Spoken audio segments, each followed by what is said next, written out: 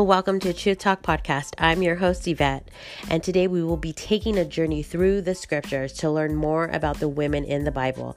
I'm so glad to take this journey with you. Thank you for joining us. Let's go ahead and get started.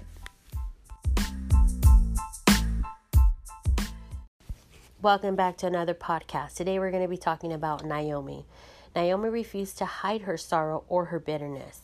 Believing in God's sovereignty, she attributed her suffering to His will, but her fixation on her circumstances, both from the past and the present, led her to hopelessness. She focused too much on the negative.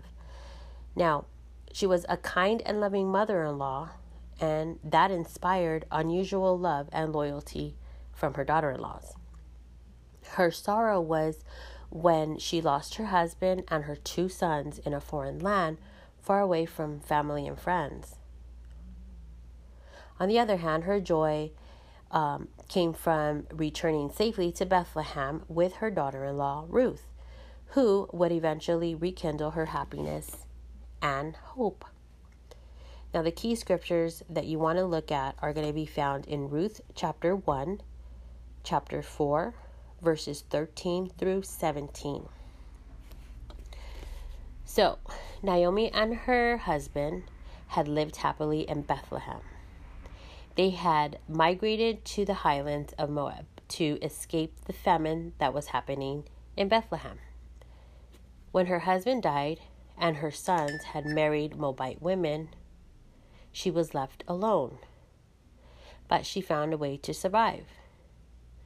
But then she had suffered the worst grief a mother could, outliving her own children. Now Ruth and Orpah, her daughter-in-laws, were the only kin she had in Moab. Loving them tenderly, she felt their widowhood as a double grief. Together they had cried and comforted one another.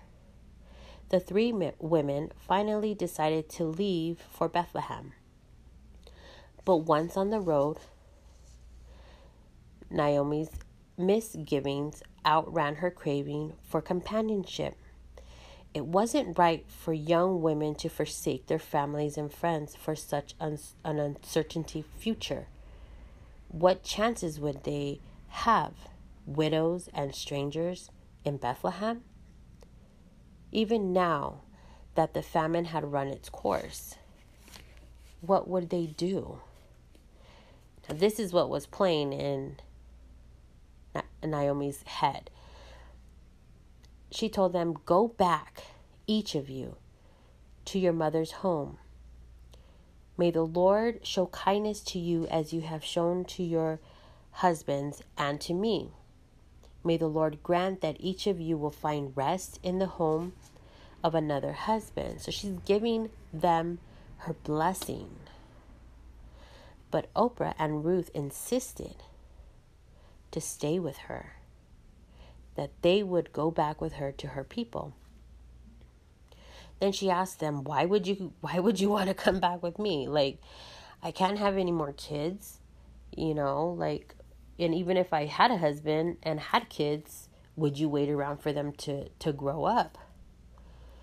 So the 3 women embraced, tears streaking their cheeks.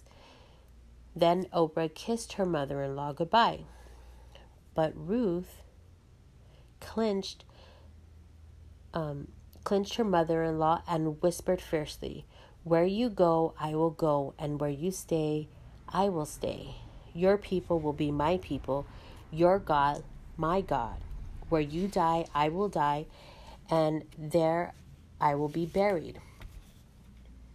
May the Lord deal with me, be it ever so severely, if anything but death separates you and me."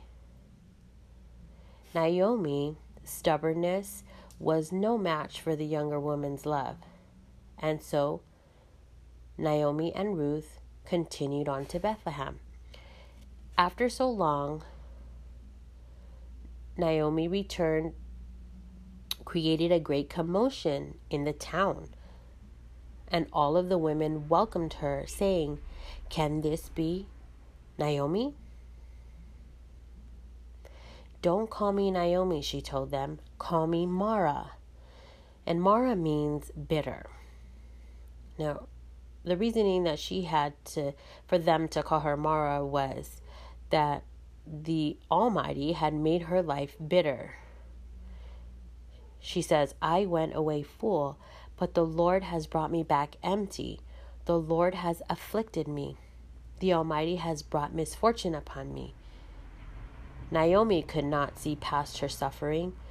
Like many of us, she may have felt as though her tragedies were punishment for her sins.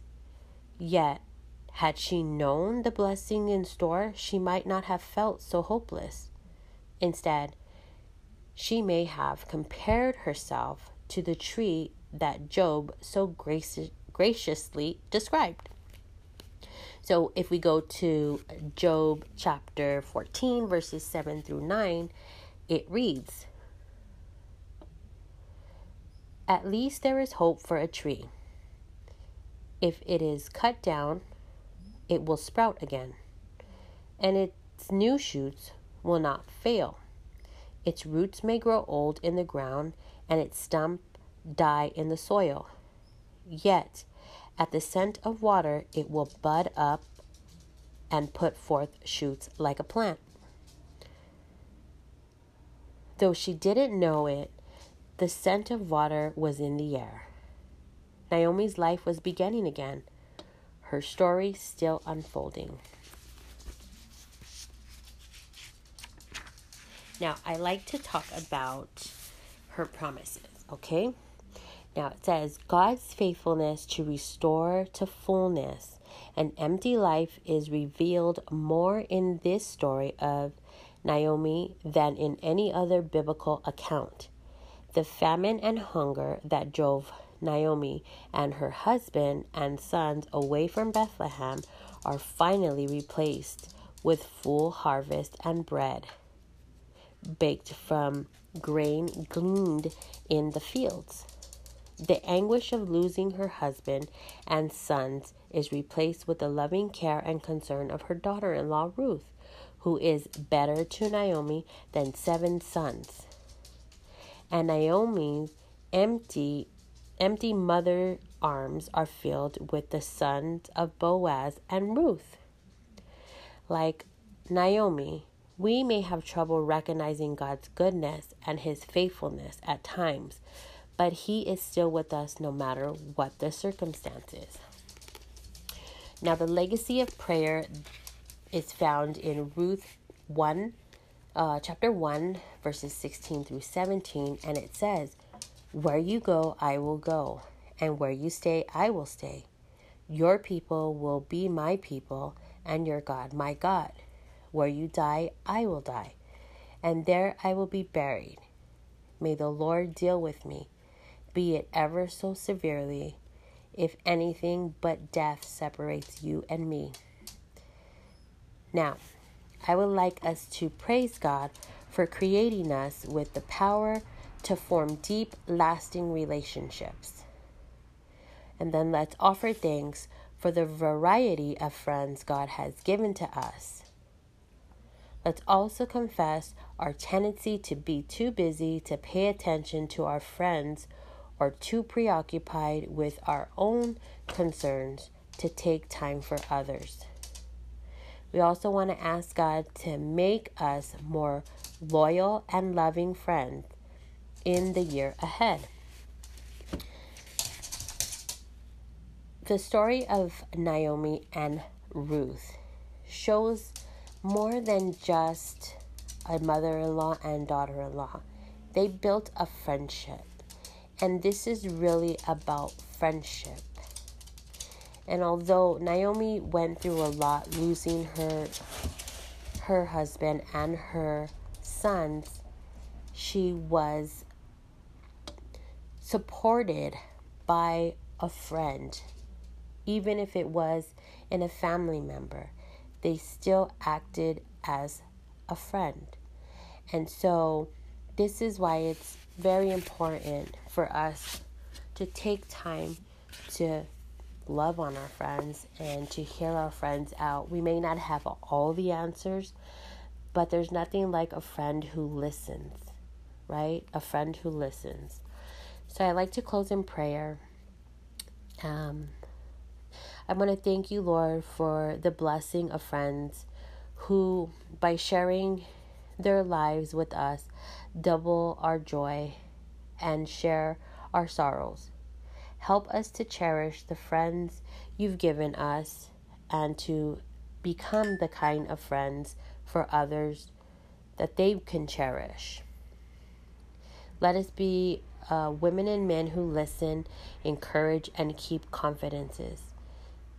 Let us be women or men who know how to laugh and how to cry, who are loyal, forgiving, and loving. In Jesus' name we pray. Amen.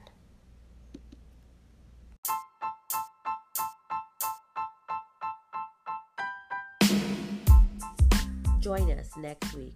If you'd like to connect with us, look for us on Facebook group. We are Daughters of the King.